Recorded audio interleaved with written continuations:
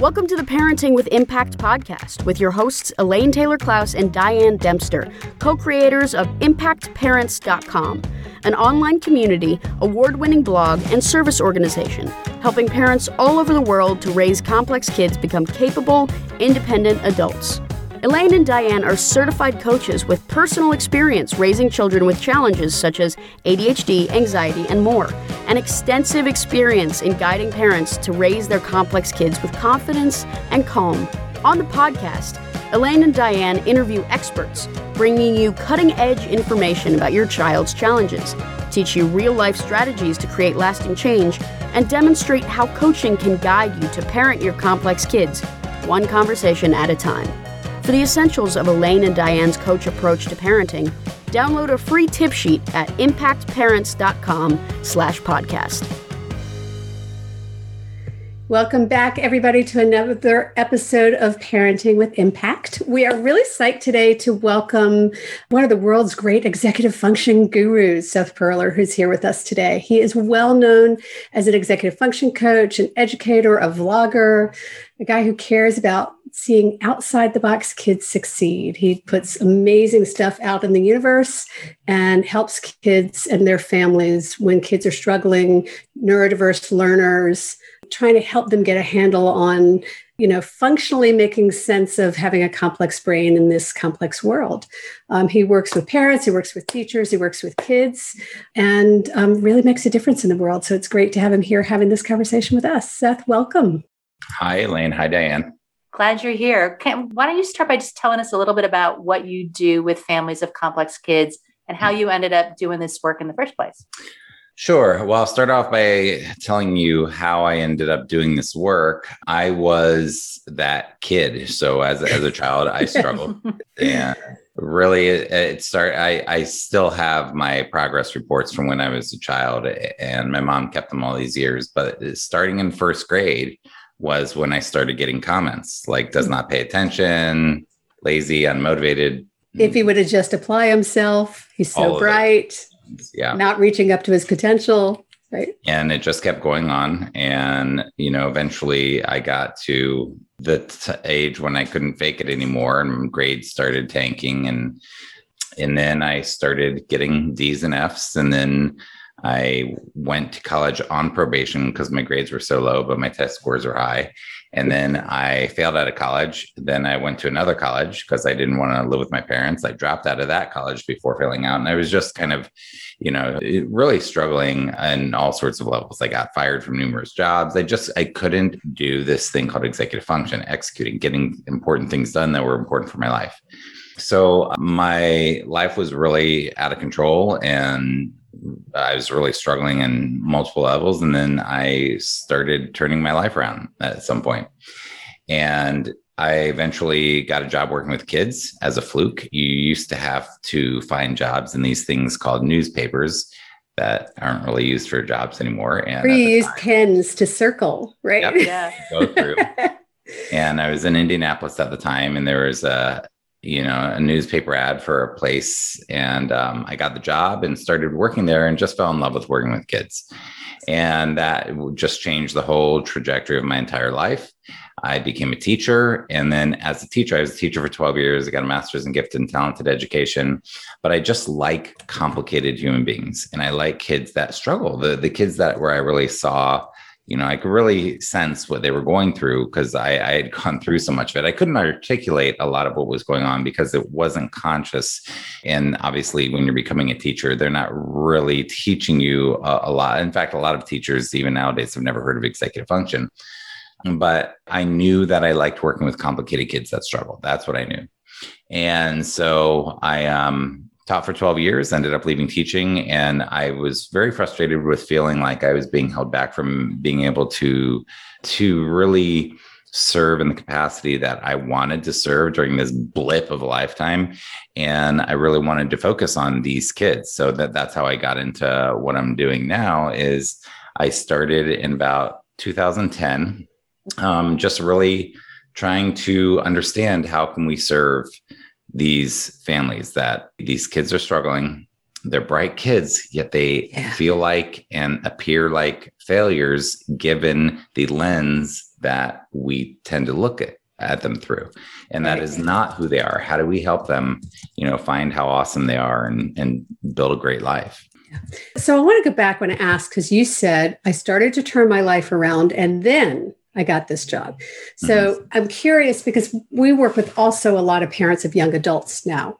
And I'm curious, what age were you? And do you have a sense of what precipitated starting to get your life in order before you got that job that found a purpose for you? Yeah. Well, I was 22. Okay. And I think that what's really hard, I think, for parents is that nobody could really help me until, this sounds so cliche, but until I could help myself. And the thing that got me to really turn my life around was buy-in and ownership. So it wasn't my parents, it wasn't for my teachers, it wasn't for my relatives, it wasn't for my friends, it wasn't for anybody but me.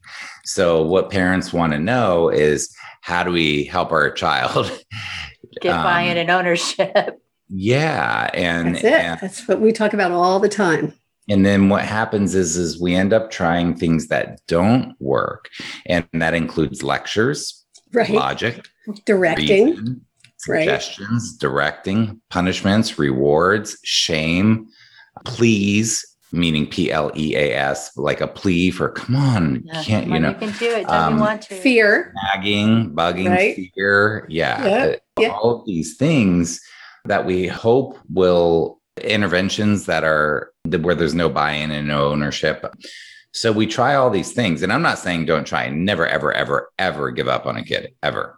But there has to be buy-in and ownership. And when we do want to be helpful, we have to really look at, how can we be helpful in such a way where it's their idea, where they have the buy-in, they have the ownership, where we're not just pushing, because we see so much of that. And what it does is it pushes them away. It does the opposite of what we want.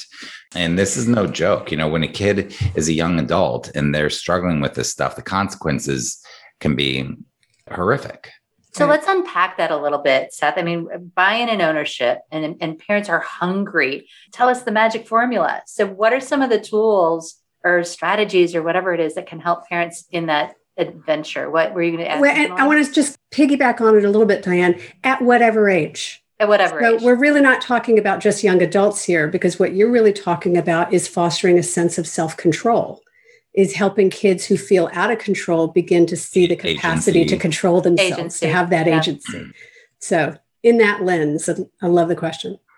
Yeah. I mean, well, there is no magic bullet. There is no quick fix. So that's the first thing, is the parents are looking for that answer, and there is no answer.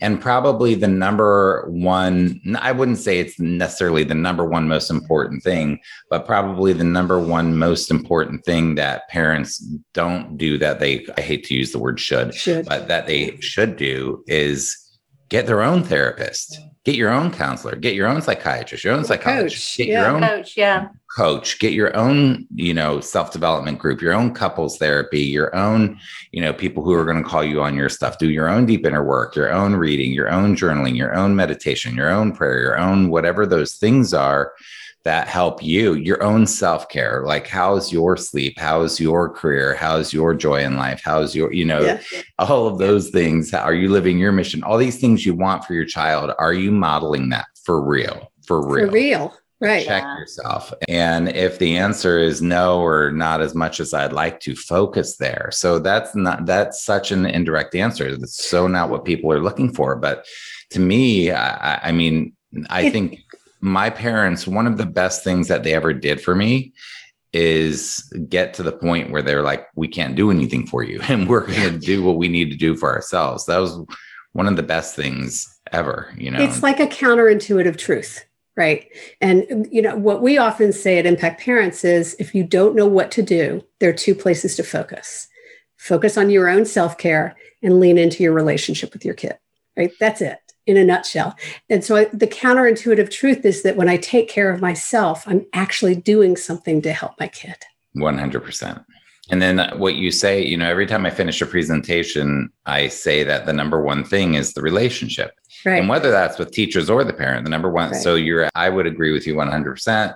The other thing is your relationship with your kid. And of course, you're going to have a lot of parents saying, well, I do focus on the relationship with the kid. We're not talking about anxious attachment here, which is something you can, which is maladaptive and dysfunctional. And which, we all have our stuff that is, there's no question about that. But so this is not to be shaming, but when people are like, but I am focused on the relationship, that's not what we mean. What it really means is really working on how can both people, the child and the parent, or the parents together or whatever, how can each person feel, notice I would use the word feel seen and heard and felt and understood and known.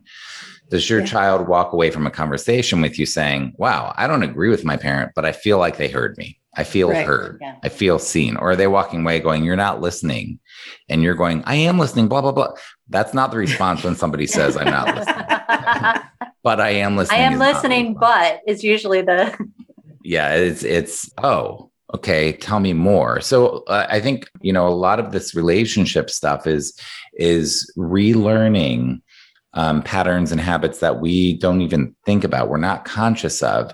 So relearning, I'm a big fan of attachment theory, and I'm a big fan of polyvagal theory.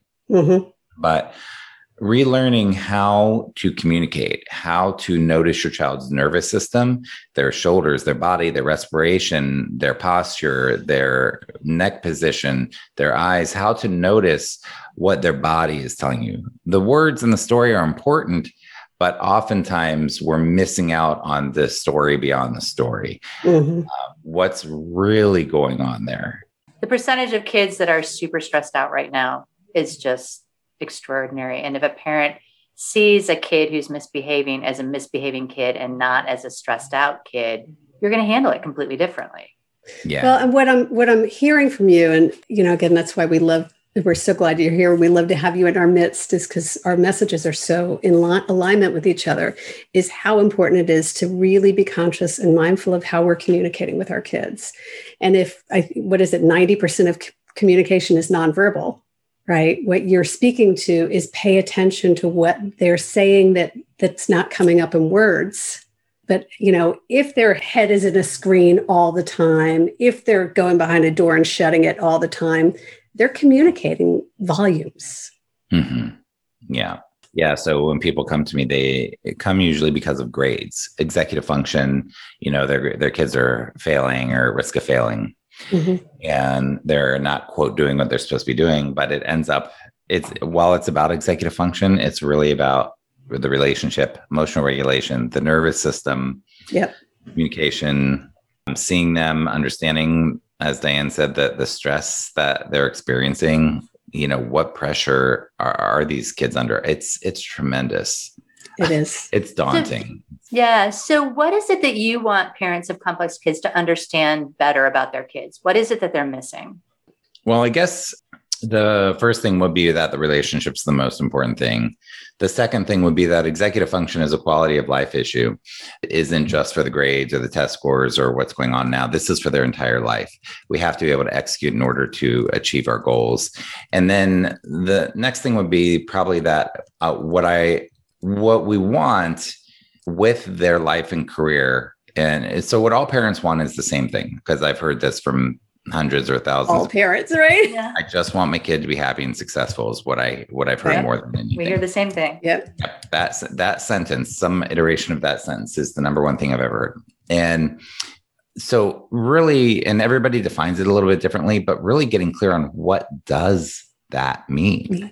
What is happiness and success? And is success performance, or is success self-agency, right? And is it your definition, or is it their definition? Their definition. Right? Yeah, but we can usually agree on certain things with success. It is relationships. It's successful relationships where we feel heard.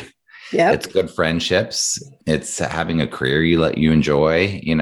Doesn't have to be your passion or the perfect thing, but Having, if they have a family, having a family that's stable and happy and where they can work through problems, and then also what's happening in this world as far as one's ability to be financially successful. And what I mean by successful is just be able to live a good life. I mean, the cards are really stacked against these kids with executive function struggles. Yeah. I mean, if they can't execute on some pretty basic things, how are they going to be able to pay bills and keep an apartment? And this is really, I definitely am very worried about a lot of kids that are growing up right now. And what are the opportunities going to be like for them? So we really need to help everybody, be able to execute and support themselves. But I think when we look at like what parents want, what is happy, healthy, and successful, and are the things that we're doing really contributing to that? So here's what comes up is going back just a little bit. You were saying, you're worried about these kids, and probably somebody in our shoes would have said the same thing 10 years ago and 10 years before that and 10 years before that. We just didn't have those kids as well identified. And yet at the same time, what I sometimes see is parents of, a 12-year-old catastrophizing that, 10 years from now, they're never going to be able to. And so part of what actually prevents them from preparing their kids is that they're so worried about what's going to happen 10 years from now that they're not meeting their kids where they are now. Does that resonate for you? Yeah. Well, catastrophizing is the nervous system, right? Mm-hmm. So they're using words to tell a story or a narrative about a fear, but the nervous system is saying to the child, I don't feel safe right now. I'm your parent and I feel dysregulated right now. And I'm going to express that to you with this story. And so parents really, the more we learn about these sorts of things in our own narratives and our own stories and how they're landing, with our kids, the better we'll be able to communicate the things that we're trying to communicate in a more powerful way. But it also brings up a story about when I was in it was a 504 or an IEP meeting for a kid one time. And we were talking about how I forget what grade this was in, but I think it was a 5th grader, and they were requiring the kid to use a 3-ring binder. Now, this kid did not have the executive function to use the 3-ring binder. I've so been there. Yeah. And I'm like, so can we change this? Why are we doing this? And like, well, we're doing it to prepare them for middle school. And I stopped and I'm like, well, why are you doing it to prepare them for middle school? And they're like, so that they can be prepared for high school. And I'm just like going, do you hear what you're saying? Like, they can learn how to use it. First of all, why do we think they need to use a 3-ring binder? And this was just a person who had a belief that this was an important life skill.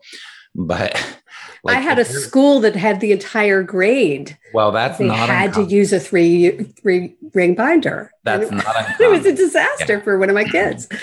Well, that's what it does. It's like, what are we? And when teachers do binder checks and give grades based on this stuff, like it's like, what's the content? Is it science? Is it language arts? Why are we giving a grade on a binder check? Like, what the hell is going on here? Like, I mean, these teachers are well-intended, but definitely misguided. Well, we could go in the rabbit hole, but they're evaluating executive function, and at the same time, they're not supporting it and not teaching it, and not that sort of thing. It's just, and that's why you have it, do you not? You're grading. If a teacher says you need to use a 3-ring binder and they compassionately and empathetically and patiently guide the kid to be able to use that throughout the semester, I don't have a problem with that. Great, cool. But if they're going to then grade, essentially what you said, grade executive function, that is not cool. So let's talk a little bit about teaching executive function, because that's what you do. That's what you're known for. That's what all of the parents in our world, in our community of complex kids, they want our kids to have these skills. They don't know how. What are some of the foundations that help begin to shift to teach executive function skills? Because they are teachable. Yeah, to some extent. So the first thing I'm going to say is, at the beginning, you said something like executive function guru, Seth Perler. I don't know anything. Don't listen to me. Ignore everything I say. Filter it and then do what you want to do anyway. So I want to start off by saying that. I'm just like a guy who cares about this stuff. I see stuff that seems to work. But now, having said that, I'm good at it. You have some experience. Yeah, right. Yeah. My life is, I'm obsessed with figuring this stuff out, but I'm just, some guy, there are many people, coaches, theorists, people who do things differently than I do, but I will give you a model that works. So, but it's definitely not the end all be all. Do what you need to do for your kid. So having said that, what I talk about is basically that there are these sort of three things that we want to do. We want to give kids a foundation in executive function. We want them to, so there's the foundation first, and then there's what I call implementation, and then there's maintenance. So three things: first foundations, then implementation, then maintenance. All that means is we need to give them a foundation. Let's say it's a toolbox. We need to give them a foundation of, hey, this is a hammer, this is a screwdriver, this is this, this is that. And then the implementation is, hey, this is how you use the hammer. There are actually many, many, many, many ways you can use this amazing tool. And this is how you use this tool and this tool. And we practice using them. That's implementation. So first, the foundation, giving them a foundation takes a couple months. Doing the implementation can take months to years, as it took in my case. Well, and years. Developmentally, they're growing. And so they're going to have different needs over years. Yep. And the prefrontal cortex, the front part of the brain where executive function happens, continues to develop until they're 25 or 30. It's the last part of the brain to develop. And we're freaking out at 12. Right. Right. And they still got another 15 years. Yeah. But we do want to take action and guide them. And then maintenance is once they've learned to use the tools, they've implemented them for a while, then they're sort of in a sharpening the sword maintenance phase. And they've got it. They can make before we started, you both mentioned Basecamp. I don't use Basecamp, but I happen to know that is a tool for project management. And we are executing a project right now. Creating this piece of content is executing a project, right? So that's one of your tools I wouldn't know how to be in maintenance with Basecamp, but I'm in maintenance with project management where I have my own systems. So there's an example. Now, with the foundations, parents then are going to be saying, okay, Seth, cool. So what are the foundations? What are the things that they need to learn? And I talk about three foundations, and this is how I lump them together: systems, mindsets, habits, and routines. One is you have to have systems. So Basecamp would be a project management system, for example, or a to-do list or a calendar. Planning there are many systems for planning. So we have systems that we need to be able to use. Mindsets. So the mindset that the students that I work with, the mindset that they default to with executive function is what I call the resistance mindset. And the resistance mindset says, I am going to resist executing on the thing I don't feel like doing, whether it's homework, whether it's organizing my backpack, cleaning my bedroom, putting stuff in the right folder, putting my name on my paper, clicking submit on the online portal, looking at my online grades, emailing my teacher, whatever the thing is they don't feel like executing on, they are resistant to. I don't feel like it. This is stupid. Why do I have to do this? I'll do it later. I'll do it tomorrow. I'll procrastinate. I'll do it never. This doesn't make sense. When am I ever going to use this? Whatever the excuse is, it's resistance. So I like to keep it very simple. Okay. So the mindset that holds us back is resistance. And then the mindset that we want is sort of Carol Dweck-ish, but it's sort of this like growth mindset, like, okay, I can do this. I may not like it, but I can handle this. I can figure out how to get this done. I can get it done now. I don't have to, procrastinate. So we want to have a mindset that says, you know what, I notice my resistance, but I'm going to do it anyway. Mm-hmm. This is for my own life. This is for my own good. So we have to have systems, mindsets. So there's sort of the resistance mindset and the I can do this mindset. And then we get into habits and routines. If you have a system and you have a good mindset, I'm going to use my systems, my planner. I'm going to use my planner, even though I don't feel like it. Well, we have to have a habit and a routine around when to use that, how to use that. So there's all these habits and routines that we have to build. Now, this is a very simplistic covering of these three things. But it's a nice framework. Really nice. Thank you. Thanks. I obsessed about this for years. So can I ask a quick question before as you hit it, where does motivation come in? Let's back up and wrap up. So we have the foundations, the implementation, the maintenance, and then in the foundations, we have systems, mindsets, habits, and routines. Mm-hmm. And then once we have those systems, mindsets, habits, and routines as a foundation, then we can implement them more and more and then get to maintenance phase. And that's when a parent says, my kid's going to be okay. Right. Now, that might not be until they're 38. So look, I remember the tears the first time my kid put something on a calendar. It was like, oh, wow. Okay, there's hope. right? Yeah. But it took years. Baby steps. Well, and the thing that's coming up for me, Seth, is like taking us way back to the beginning when we're talking about buy-in and ownership, right? It's this sort of, the formula is awesome, but there's this foundation before the foundation, it seems. Right. The relationship. So how is Seth going to get some kid to work with me? Because trust me, the kids are not seeking me out. It's the parents. Okay, we know. And the parents say, oh, we found this great coach for you. He doesn't want help, Seth, but he needs it. Right. And they're going to be like, Seth, I don't want to talk to this idiot. Yeah, like, how am I going to get some angsty 17-year-old kid who does not want to do homework that's boring and blah, blah, blah. It starts with that relationship. I have to create a relationship where there's buy-in and ownership and they feel like it's for them and they feel heard. So that definitely, I can't work with anybody unless I establish that. So if you look at my website, I have a course that I do. And on the course, there's a video for the kids that says, basically, it's a buy-in video. And it's like, if you're looking at this idiot here and you don't like me, tell your parents you don't want to work with me because it ain't going to do nothing for you.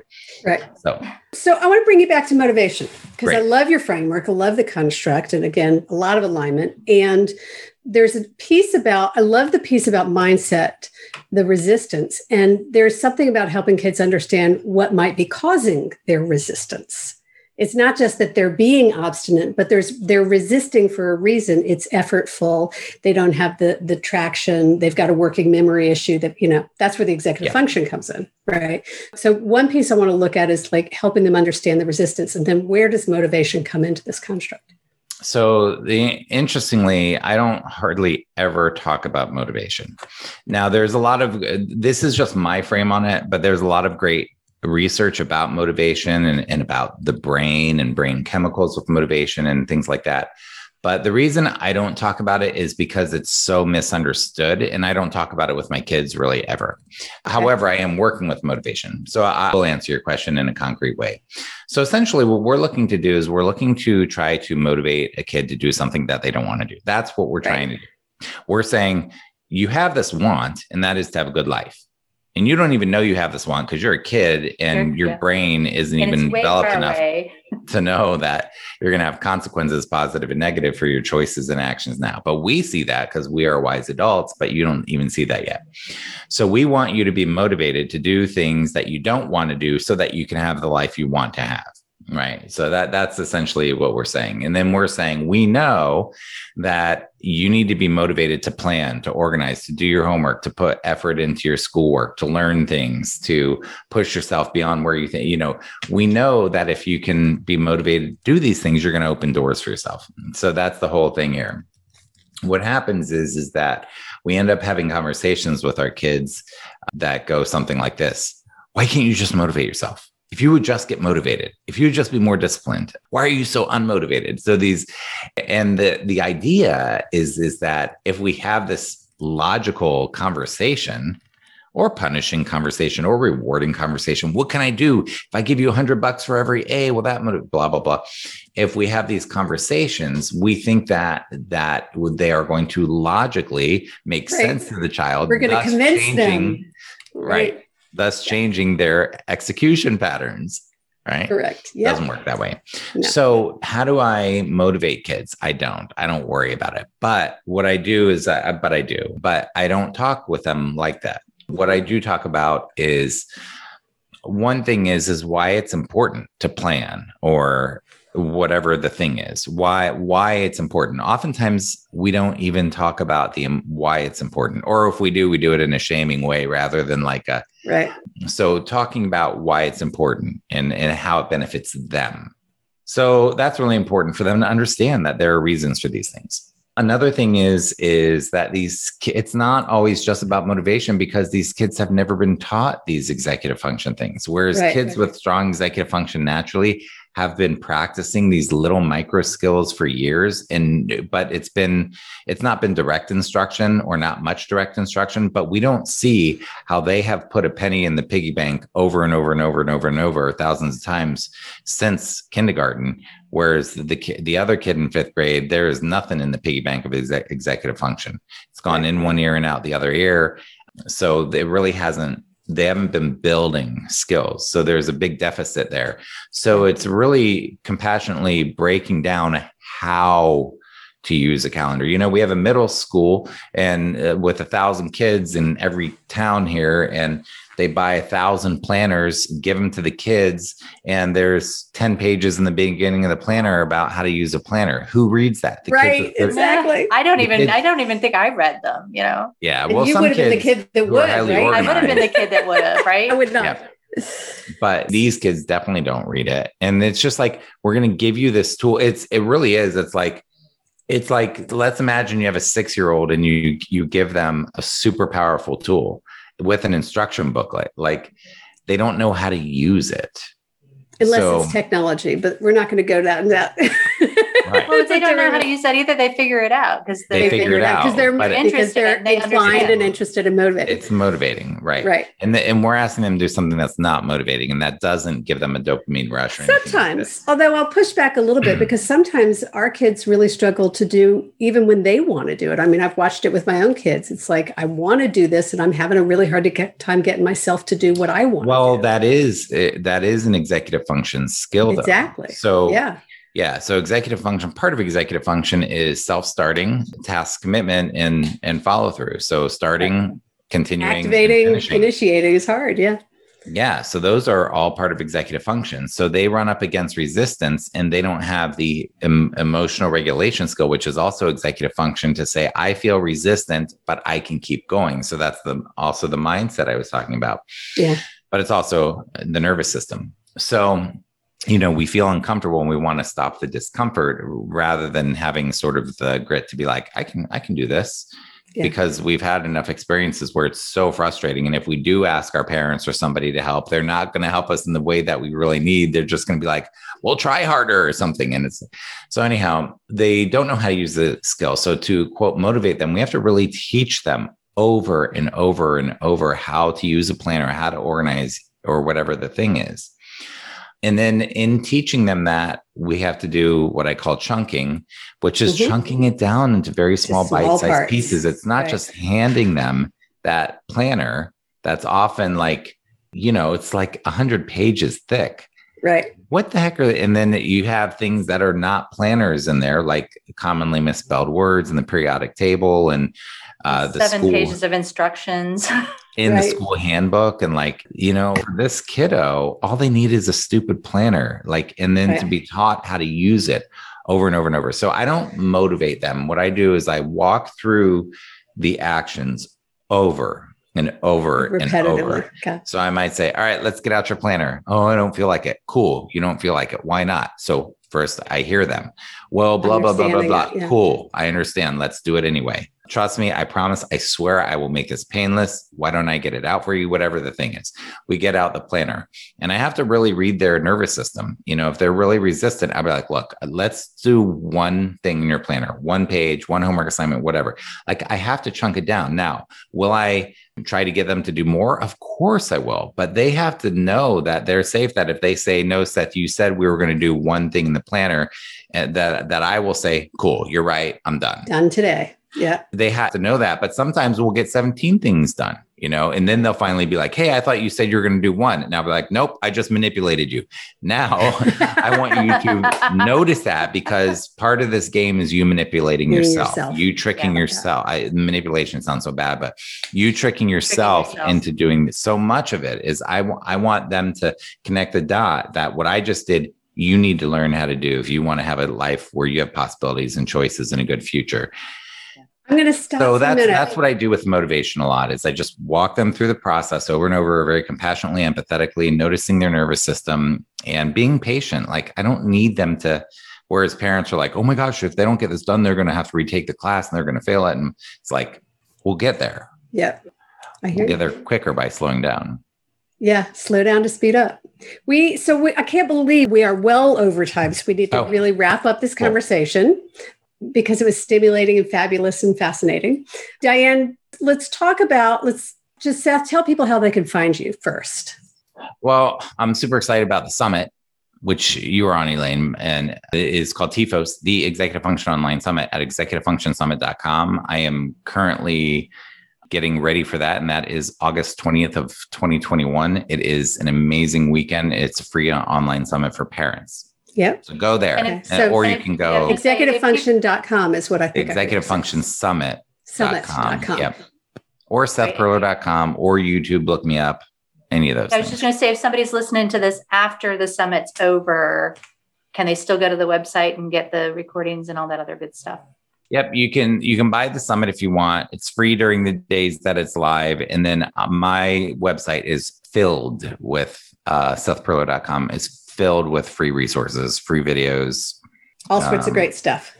All sorts of great stuff. So if you're a parent or a teacher or a therapist. Or a coach. Remember, we're coming from a coach approach. Seth, is there anything else we haven't talked about that you want to share with our listeners? Or kind of a bottom line kind of taken away from our conversation today? I mean, I think we really did cover it. I mean, it's the do your own deep inner work. That's the number one. Work on the relationship, learn about attachment theory and polyvagal theory.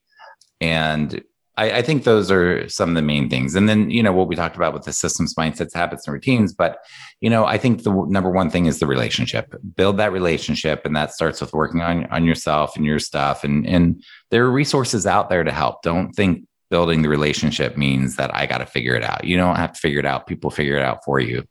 Go find them. Yeah, that is the bulk of what we do is exactly that. So thanks for that lob. Yeah. Wrap up. Do you have a favorite quote or motto or mantra or something that you want to share? So I was thinking about that. And I guess the thing that stood out to me about the favorite quote or mantra or whatever is just the word baby steps. Mm-hmm. The word baby steps or the word micro successes. This is about taking small steps and patiently and persistently taking more and more and more, not thinking, I've been working with Diane and Elaine for a month and I'm not seeing any difference. This is about the long game. This is about really diving deep, really whatever it is, getting your therapist. And then 6 months later being like, wow, my relationship with my child is different. When I reflect back, it's not like we're here to do real work. And that's where we see real change. Yeah. Baby steps. We call it taking the marathon view. Yep. So, yeah. You're in this for the long haul. So baby steps leads to total transformation, but it happens in tiny little increments. Yep. Love that. Thank you so much for being here. Yeah. It's been great to talk to you. Thanks to those of you listening, and we will catch you on the next episode. Take care, everyone. Hi, everybody. Once again, back to school in another year of we don't know what to expect, except we do, because we know our kids with complex issues are going to struggle with transitions and anxiety and avoidance, and that we're going to be dealing with life-work balance. So join us for our annual free webinar, School Success 2021, where we'll offer inspiration, positivity, and strategies specific to school this year. You can register at impactparents.com/school2021. Join us for mystery gifts, and we'll see you soon. You've been listening to the Parenting with Impact podcast with Elaine and Diane. For more information on the Impact Parents community or to join Sanity School for Parents, please visit impactparents.com. If you like what you've heard, please share this podcast with friends who need similar guidance and subscribe wherever you listen to podcasts. This podcast is a part of the C-Suite Radio Network. For more top business podcasts, visit c-suiteradio.com.